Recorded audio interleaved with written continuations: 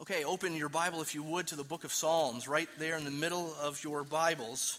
Today we begin a new series in the book of Psalms, and we're calling it Pour Out Your Heart to God. We take that title from Psalm 62:8. It's been on the center screen this morning, right behind me. Psalm 62:8 says, "Trust him at all times, O people. Pour out your heart before him. He's a refuge for us." So in this series in the book of Psalms, we won't cover every psalm in the weeks to come. We'll cover many of them, maybe a third of them, and we'll certainly cover every kind of them, even the hard ones.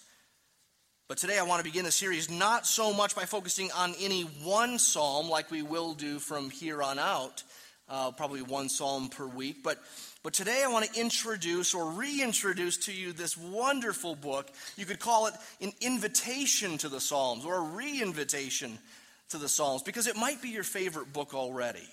And it might be like it is for me, for you, that there was, times in the past, yesteryear, you used this book, or God used this book in a special way in your life for a time of, revival, of awakening, of spiritual refreshment.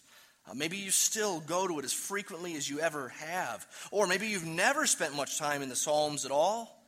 Maybe you're a history guy, or you're a story gal.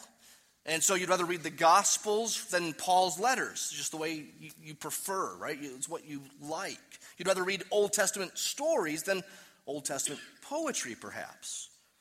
And I suspect some here are not Christians at all. Maybe you've never opened this book we call the Bible. Maybe you've never seen this book called Psalms. You thought it said. You just thought it was very convenient that for once you opened the Bible and it kind of fell open to that book that someone was talking about, as opposed to Hezekiah that you couldn't find the last time you were at church. So regardless of who you are, regardless of where you are in your spiritual life, no matter how familiar you are with God's Word in general or the Psalms specifically, I hope to grab your attention this morning. I hope to remind you or show you the wonder and specialness, if we dare say, about this book. I have a special love for this book and a long history with this book. I pastored a small church before coming to Desert Springs, and I'm convinced pastoral ministry is hard no matter where you are. Even good churches are hard, right? It's hard work. It should be. It's just the way it goes. But some are harder than others. Some have less fruit than others. Some have more complaints than others. Some seem much more uphill than others. And boy, I didn't have much encouraging in some years of pastoral ministry before I came to Desert Springs Church. And the Psalms was my heartbeat. It was my pacemaker, right? It was life-giving to me. If you had said to me in those days, "Give me your Bible," in fact, all of them, and we're going to take the Psalms out, I think I would have shriveled up. I mean, God used it in a special way. And so I hope in these weeks to come that we together as a church love God's Word like this, the Psalms and the rest of it. We've got some detailed notes that we'll put on the church blog this morning. You see in the back of your sermon notes page, we've got 6 questions that we want to ask the whole book of Psalms. And then some of those answers will be rather detailed. So you might be tempted to try to keep track and write down, even if you don't have the room, some of the things I'm going to say this morning. Just know, be at rest. We'll put those points and subpoints in a tidy document on the church blog for you in a couple of days. So you don't need to try to write everything down. As I said, I want to ask us 6 questions of the whole book of Psalms today. And some answers will be shorter, some longer, some will be really simple, 101 type stuff, and some more technical, and then we'll end with the most practical, how we use the Psalms. First question, where are the Psalms and why? And this is an easy one. If you found it already, you know where they are. But I mean this a little bit more technically than that. Would you just turn to the table of contents in your Bible? toward the beginning, look at the books of the Bible listed there. It'll give you page numbers on where each one is. It'll give you the list of Old Testament and New Testament books. You might not know this, but these 39 books of the Old Testament are placed neatly into categories of, genre, kinds of literature. Like last week, Trent was preaching from Revelation, and he said that's a special kind of literature. Well, they're basically, roughly, 3 kinds of literature in the Old Testament. So if you look down in your table of contents, you'll see from Genesis to Esther, those are there basically, roughly in chronological order as history books. That's history. That's the history section of your Old Testament. And then if you look down and you see Job to Song of Solomon, these are what we call wisdom literature. Okay, they're there together like they are because they're a certain kind of literature. They're poetry or proverb or love poems like Song of Solomon. And then the last third of the Old Testament, we call this prophets, Isaiah to Malachi. So if you ever open a Bible and you just think, boy, who put this together? It's kind of chaotic. It just seems like a bunch of collections of sayings. And no, there's actually some real thought that goes into where these books of the Bible go in the Bible. And it tells us that a book like Psalms isn't meant to be history. It's meant to be understood as something that happened, or these Psalms happened rather, sort of scattered throughout the history. So again, if you're looking at your table of contents, what you'll see what I'm saying is Psalms were written at various points in those earlier history books. One psalm is written by Moses, Psalm 90. Moses, he's at the beginning of the story, right? Almost half are written by David, someone sort of in the middle of the Old Testament. And then several psalms are written during and after what we call the Babylonian exile. Now, if you don't know what that is, don't worry about it. But it's later in the Old Testament story where God judged his people by taking them out of their promised land and putting them in captivity in Babylon. Some of those psalms are at the end of the book of Psalms. So many psalms really are scattered throughout 1,000 years here. Basically 1,000 years from the earliest psalm to the oldest psalm. And many of the psalms tell us the author right at the beginning, the context, the reason for writing. So thumb back to the Psalms and you'll just probably land on one. As your eyes glance at the beginning of a psalm, you'll see something often in sort of what we call small caps at the beginning, before you get to verse 1. So it'll say a psalm of David, or sometimes it even describes what's going on when he wrote it. A psalm of David when he was on the run from Saul, right? So sometimes it's helpful to see that and go, wait, where is that? Okay, go read the story. Go read the story of David in the cave there, that specific time and place. That's the first question. Where are the Psalms? Well, they're right in the middle, and not on accident. They're there in the middle because they're wisdom literature, and they're scattered throughout the story of the Old Testament. The other questions get more interesting. Second question is this: what are the Psalms? Well, here's my definition. Again, you don't need to write it down. We'll have this on the church blog for you if you want to have it.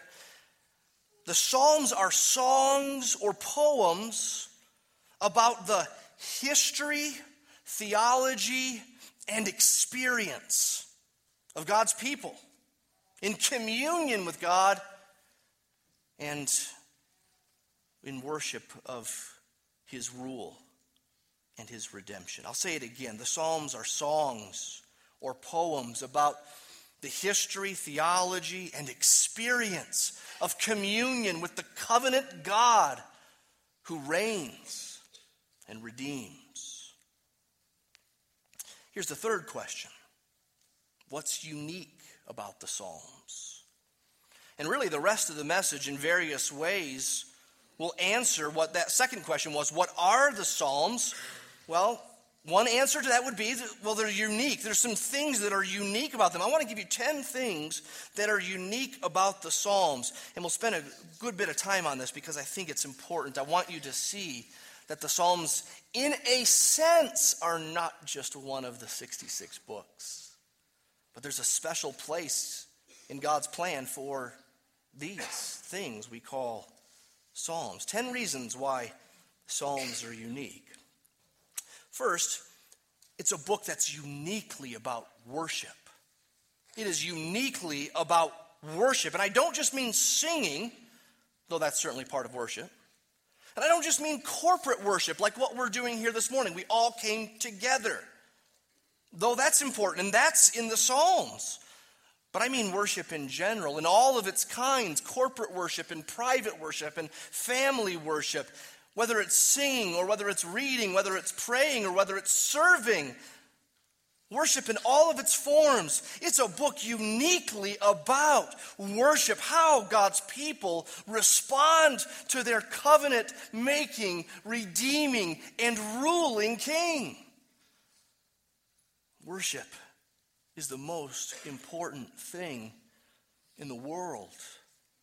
And the most thorough description of worship that we have in our Bibles, except maybe from those powerful descriptions of worship in Revelation, in the new heaven and the new earth, we see here in Psalms so many examples of worship, so many descriptions of what our worship should be. One Psalm scholar suggested that as we read the Psalms, we are entering into the sanctuary, the place where God meets men and women in a special way. It's a conversation between God and his people, which is direct and intense and intimate and above all, honest. There is no place in the Bible that talks about God and his people in such direct, intense, intimate, and honest ways. Secondly, it's a book that's uniquely about songs and singing. Certainly under worship, one part of worship is singing. Singing is all through the Psalms. And so some say that this is God's God-given hymn book, right? It's our God-given hymn book. And we're told in Ephesians 5 and Colossians 3 that we should be singing psalms. That has to be one of the most neglected commands the church has. We're growing as a church in this regard. I'll tell you more about that in a bit, but it's certainly one of the most neglected commands that we sing psalms, not song-like songs, but sing psalms. Why? Why would we sing psalms? Well, we don't have to wonder about the content when we sing what he's given to us in his word, when we have divinely inspired, divinely spoken through his servants, songs. Psalms are God-given songs, but they're not just songs. They describe song. They describe worship. They tell us how to do it. Not too many songs we sing today tell us how to sing. Tell us how to worship. They tell us and tell God how we worship him or why we worship him. But the Psalms are unique in that they actually describe singing. They describe what our worship should be like. They prescribe for us. They tell us what to do. And they tell us why to do it. The Psalms tell us to sing thoughtfully and passionately and energetically and skillfully. And because we sing a lot as a church, right? I would say in general, the church in America, the church in the Western world sings a lot. It's 1/3 or more of our Sunday morning worship service. You sing a lot probably at home or in your car. You listen to certain songs and you sing along with them in praise to God. We sing a lot, but I'm certain we don't think nearly enough about what we're doing, what's going on.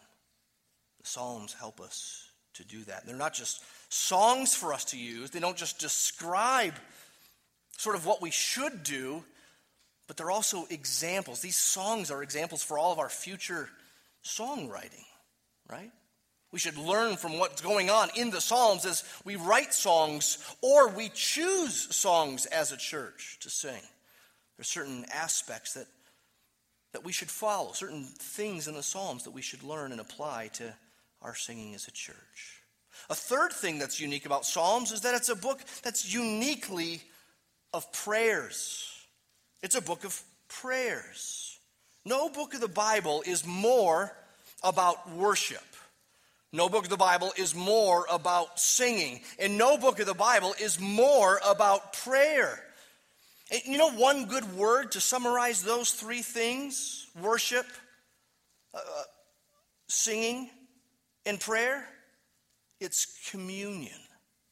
Relating to Him, being in union with Him. There's no book of the Bible that is more about communion with God, relating to Him.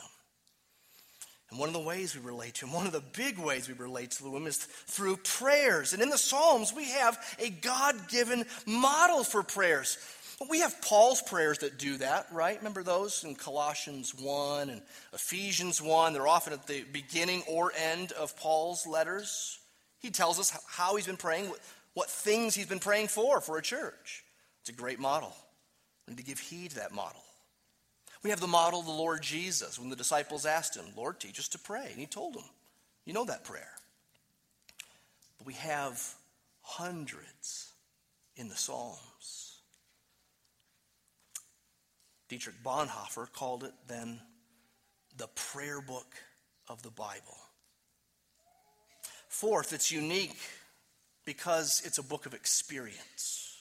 It's uniquely a book of experience. It covers the full range of emotions. It has brutal honesty in it. No book of the Bible is this honest, repeatedly so, with the struggles. And this is so important, so needed today because on the one hand, so many are proud. So many, I'm one, guarded with sin. So external in our righteousness.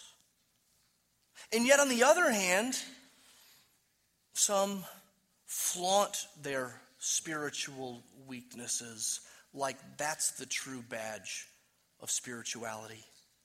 Some are too contented to stay messed up and sad. And the Psalms are a great example here because they're brutally honest on the one hand about doubt and hurt and brokenness and sin. But did you know only one psalm out of 150 ends that way? In all the others where there's sadness and brokenness and doubt and worry and fear, there's a corner that's turned somewhere in the Psalms. There's light at the end of the tunnel of that psalm. All except just one. We'll get to that eventually. Or we could put it this way. Many times in the Psalms, the psalm writer questions something about God. Questions something about His plan. That's good. That's a lesson for us. He already knows when you doubt. He already knows when you fear. He already knows when you're growing restless about something He's doing. You might as well talk to Him about it. And yet, these examples of questioning something about God's plan, it's so important to see how that questioning is guarded. How far it won't go, right? How far it could go but doesn't. How many things it still clings to and won't entertain. We'll get to those. In a sense, no book of the Bible is as hopeful, though, is as expectant, is as lofty. No other book of the Bible describes normal praise and worship in such glorious, lofty, loud, exultant terms. Martin Luther, that great reformer, said, in the Psalms we look into the heart of all the saints, and we gaze into fair pleasure gardens. We gaze into heaven itself, where sweet, refreshing, gladdening flowers of holy and happy thoughts about God and all his benefits abound. That's the Psalms. No book of the Bible is as hopeful and as expectant and as lofty, except perhaps Revelation, as it describes the end of times, the consummation of all things. And no book of the Bible, except maybe Job, talks about suffering as much as the Psalms do. And even with the book of Job, we've got to remember so many of those chapters are the speeches of Job's idiot friends who don't really have a good theology of suffering. They don't really understand God's use of suffering in the lives of his people. They don't have a category for what we would call innocent suffering or undeserved suffering. So much of the book of Job doesn't really give us verse after verse of helpful instruction on suffering. Job's help for our suffering is in the big picture. But in the Psalms, you can't go 3 verses without help for your suffering in some way, shape, or form. The Psalms are uniquely helpful for sufferers. Fifth, it's a book uniquely about God and us. Both God and us. Because the Psalms are so experiential, because they're so honest, they tell us about ourselves. They show us ourselves. Sometimes in a way that's better than what we know of ourselves.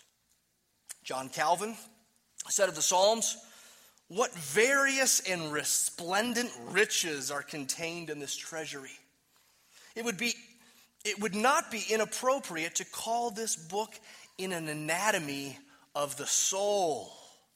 For there is not an emotion, there is not anything represented to us in this book that is not as a mirror."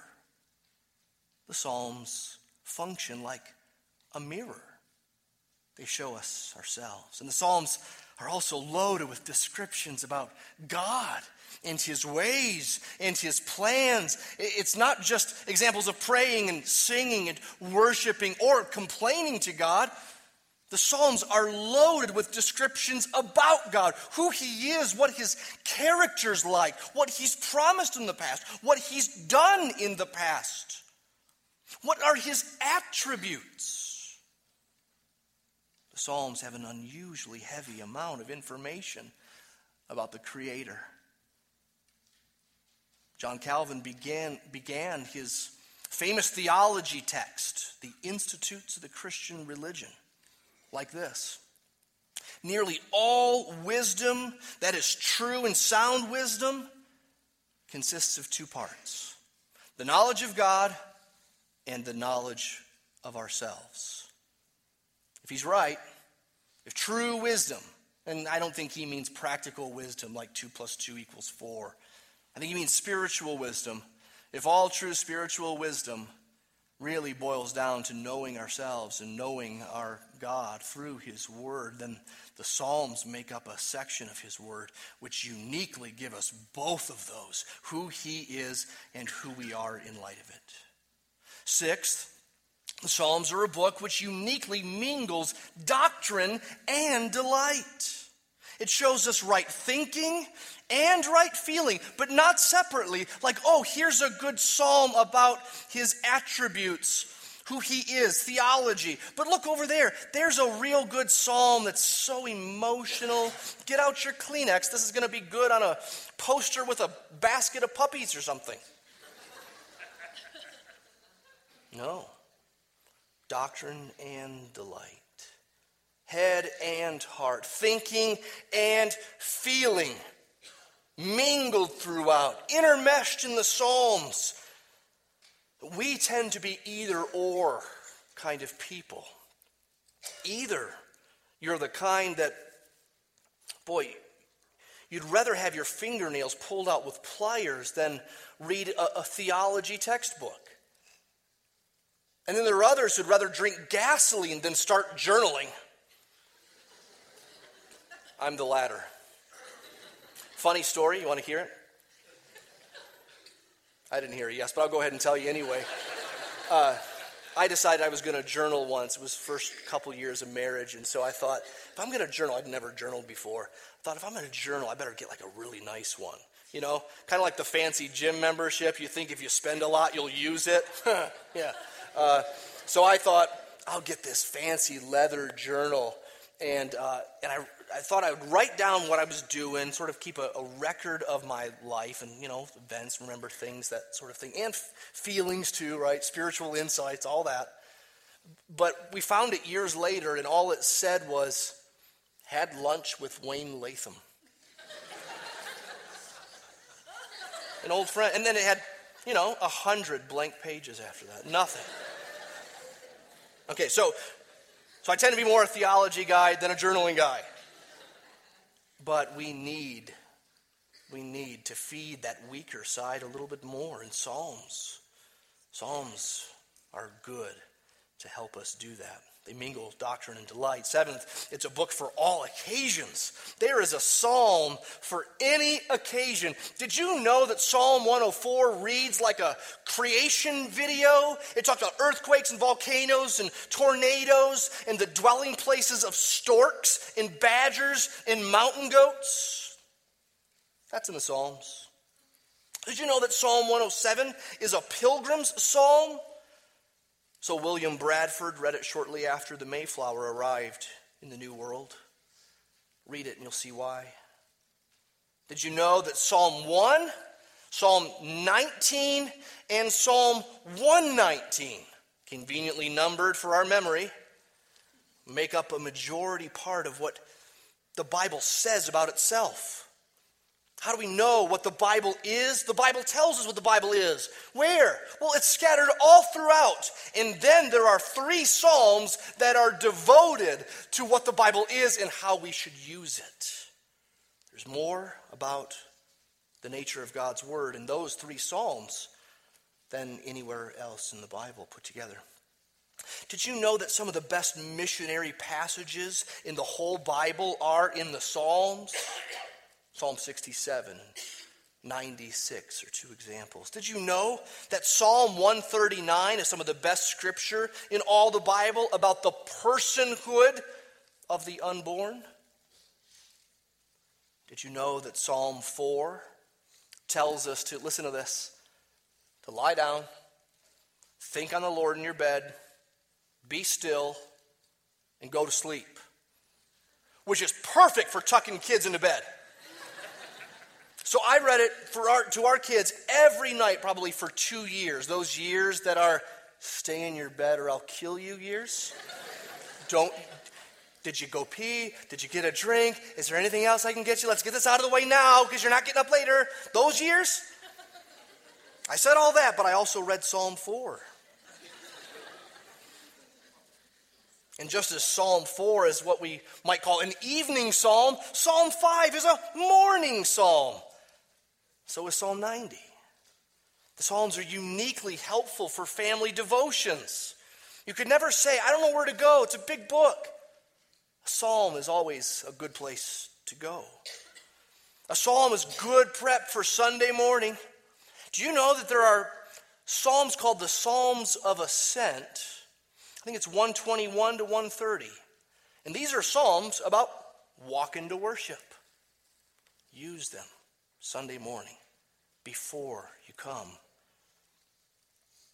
The convenience of the Psalms is that in some ways each one is self-contained. So you don't ever pick up in the middle of a story in the Psalms like you might in John 9 or something. When you finish one psalm, you don't feel bad about not reading the next psalm necessarily. It's okay to use the Psalms as floater reading, if you like. Now, that shouldn't be the sum total of your Bible intake, but when you've been away from the Bible for too long and you don't know where to turn to the Psalms. When you've been in the Word daily and you need a bonus word before a meal or in a hospital room, Psalms. 8, it's uniquely personal and corporate. It's a book that's uniquely corporate and personal. It's about God's people together, and it's about individuals alone. That's special. Some places talk about God's people together, and then there are these other passages, maybe it's rare though, that talk about us alone with God and our Bibles on our knees. Do you realize how that's in some ways, this idea of devotions or quiet times is in some ways dependent on what kind of culture you live in. So the idea you could get alone with God is okay for us, it's fine for us where we have our own bedrooms.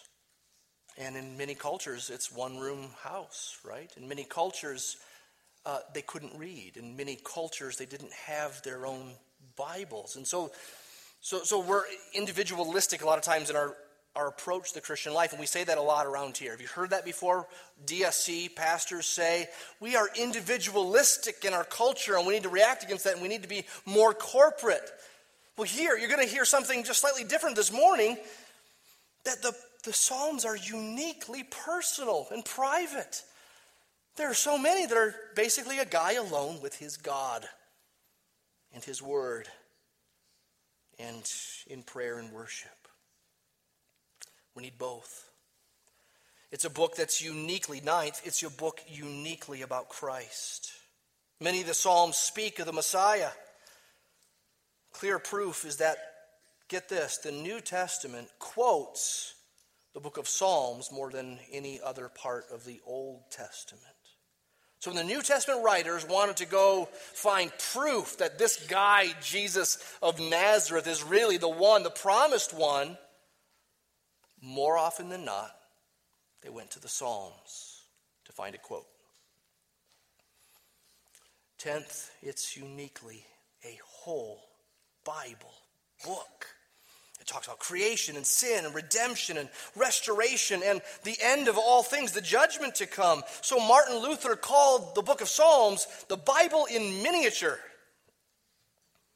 In short, Psalms are unique. So our friend Sam Storms says that the Psalms are in some ways in the Bible a first among equals. All the books of the Bible are equal. They're all God's word. But he goes so far as to say the Psalms are a kind of first among the equals in the canon of Scripture. All right, on to the fourth question, and these will go more quickly. The fourth question is this: what themes are in the Psalms? Well, there are all kinds of repeated themes, and we've really covered a lot of them already. Hopefully you already know many of the themes of the book of Psalms from your own reading in the past, but let me just run through a list so that we see the breadth that's covered in the book of Psalms. The themes of doubt, fear, desertion, enemies, threat, help, protection, joy, worship described, worship instructed, unity, hope of global praise. Like I said, there's so much missionary motivation in the Psalms. There's a defense of God in the Psalms in the face of unbelief, God's character, historical records, sort of a quick summary of Old Testament stories. Repentance, grace, mercy, God's word, like I said, the anticipation of the coming of the Messiah. The list could just keep going. And we could talk about how many kinds of psalms there are. It's not the same thing as how many themes. There are maybe 100 themes, but scholars who study this, they don't all agree, but they say, there are different kinds of psalms. Some suggest there are 4 kinds. Some suggest that there are 12. Let me, again, just list the different kinds of psalms. I'll give a list of 10 so that you have these in mind as you think through and read through the psalms. You should ask yourself, okay, what kind of psalm is this? Is it a psalm of praise, like Psalm 33 is? Is it a psalm of thanksgiving, like Psalm 136 is? Is it a psalm of distress and deliverance, like Psalm 61 is? Is it a psalm of repentance, like Psalm 38? Is it a psalm of complaint to God, or what we sometimes call lament? Is it a sad psalm, like Psalm 13 is? Is it a psalm of confidence, like Psalm 23, the Lord is my shepherd?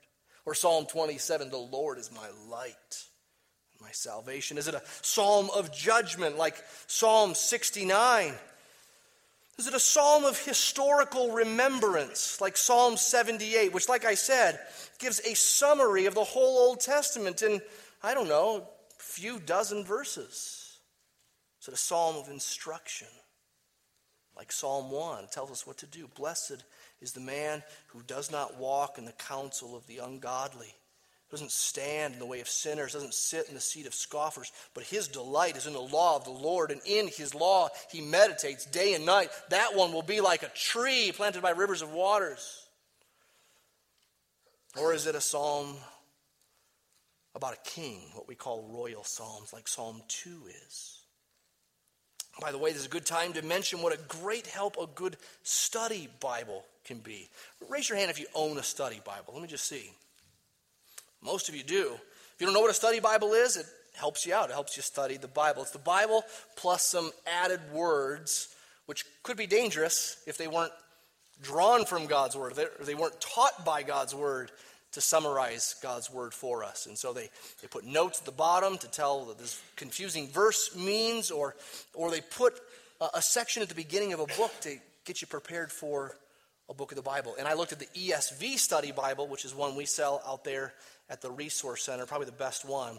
The ESV Study Bible has a wonderful 9-page introduction to the book of Psalms, which, boy, I mean, it would be a replacement for this message. And I know what you're thinking. Boy, that would have taken a lot less time, too. Anyway, it's a good intro. The fifth question is, what is the layout or the structure of the Psalms? The layout of the structure? Well, this might not seem important to you, but it's a very practical question. It's, where do I go for help? And in some ways, that's where a good study Bible can help you. It can list the different kinds of Psalms. And boy, you're in a Thanksgiving mood. You know, you're preparing to say something at Thanksgiving dinner in front of the family. A good study Bible will tell you which Psalms might be helpful. But another way to be aware of where things might be in the Bible, in the Psalms, is to note that that there are 5 books within the Psalms, 5 sections. These are in your Bibles probably. Psalm 1 to 41 is book 1. Each book begins with a new author, and it ends with a specific kind of praise, a shout to God in praise. Book 1 and Book 2, which leads us to Psalm 72, these are about David, really. They're from David. A lot of them are before David was actually made king. And then you get to this next section, Book 3, Psalm 73 to 89, and these are some dark psalms. So you can remember that. Dark psalms. Where do I go to sort of reflect my darkness back to me and talk to God about it? Book 3. Psalm 73 to 89. Book 4, Psalm 90 to 106. These psalms seem to emphasize that God is the king. He reigns this earth, this world. And then book 5, Psalms 107 to the end. A lot of these psalms are during or after that exile, and they end. There are so many at the end there that are just the most exultant praise psalms that we have in our Bibles.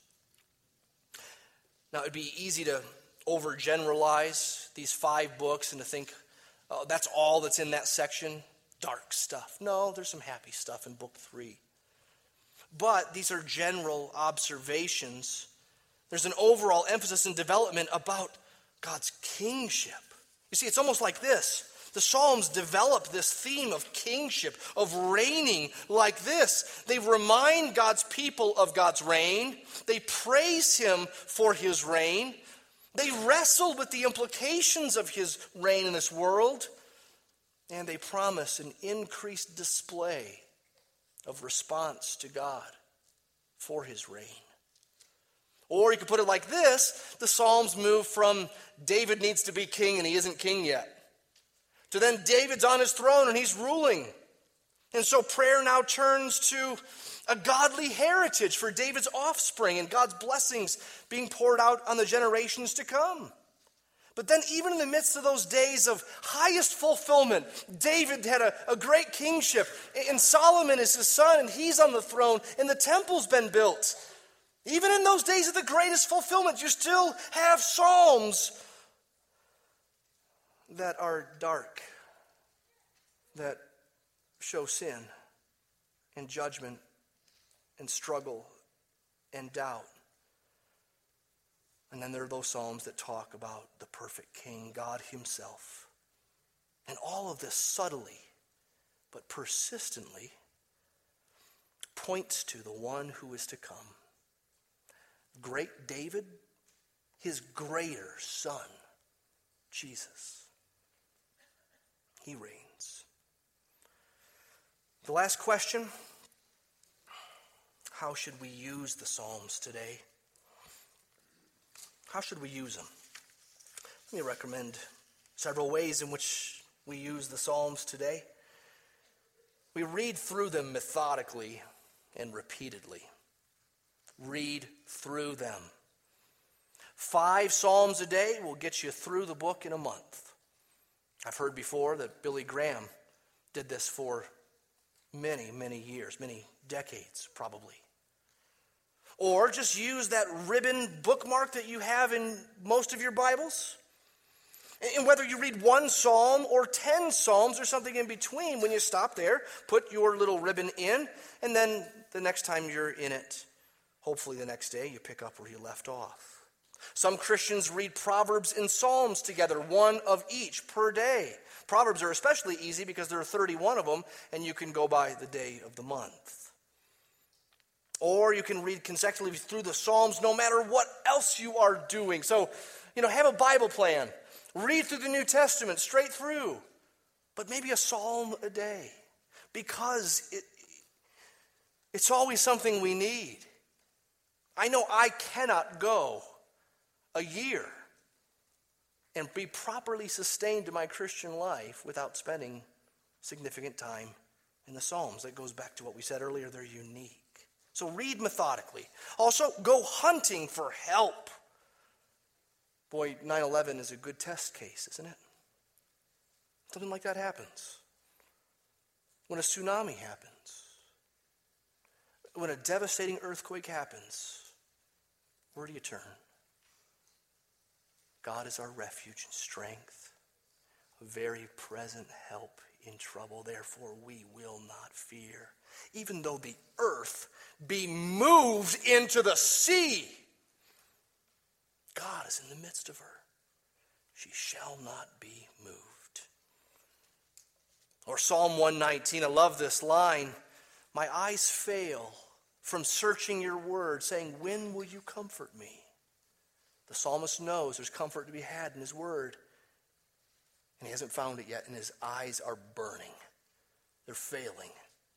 And he hasn't found his comfort yet, but he is not giving up because he knows it's there. Go hunting for help. In other words, get in the Psalms when you have a problem and read until you get help. Also come to develop favorites, old friends, dependable helps that you can go to. Turn to Psalm 93 to 100 to see the ferocious majesty. That's right, I said ferocious majesty of our God. Turn to Psalm 145 for some of the greatest encouragement about his praise and what's due him. Turn to Psalm 42 when you're downcast, when you're sad and it doesn't make any sense. You know you're not living according to his promises. With that attitude, turn to Psalm 42. Memorize specific psalms that can be of help to you right then. I can't tell you how many times in tears I've been alone And I've said, "O God, you are my God. Early will I seek you. My soul thirsts for you. My flesh longs for you in a dry and thirsty land where there is no water. So I've looked for you in the sanctuary to see your power and your glory. Because your loving kindness is better than life, my lips will praise you, and thus will I bless you while I live." Psalm 63 is dear to me. Get your kids to memorize the Psalms. Oh, how sweet it is to hear kids memorize and say Psalm 1. Will, our youngest, when it got to that line about something in his season, what was the line? He brings forth his fruit in his season. Will would always say, "Nee-nees." I don't know. Bring forth his fruit in its nee-nees. He didn't know what a season was or what a nee-nees was. I didn't know what a nee-nees was either. But it's so precious to hear that, not just in them, but coming out of them and hopefully growing in them as they get older. Related to that is make the Psalms the fuel for dozens of necessary fires that should be in the Christian life, right? So you want to stoke the fire for missions? Read Psalm 96, read Psalm 67. You want to stoke the fire for reading Scripture? You know you're supposed to read, but you don't feel like it. What do? You read Psalm 119, which keeps telling you why you need it and how you have to have it. You don't feel like going to church. You don't feel like meeting with God's people. Read those Psalms of ascent about the wonder of going into corporate worship with His people. Sing the Psalms. We've done that this morning. We'll keep doing it, and Lord willing, we'll do it more. Newsflash, Drew and the musicians around here are right now in the recording studio working on a CD of psalm songs. So there are psalm songs you don't know about yet that we're about to dump on you. And as we're dumping on you, we're also going to be providing a wonderful CD to go along with it. Sing the Psalms. Pray the Psalms. Pray them as your own, especially when you don't know what to say. Use them as a springboard for your own prayers. Let them shape your prayers, but use the Psalms.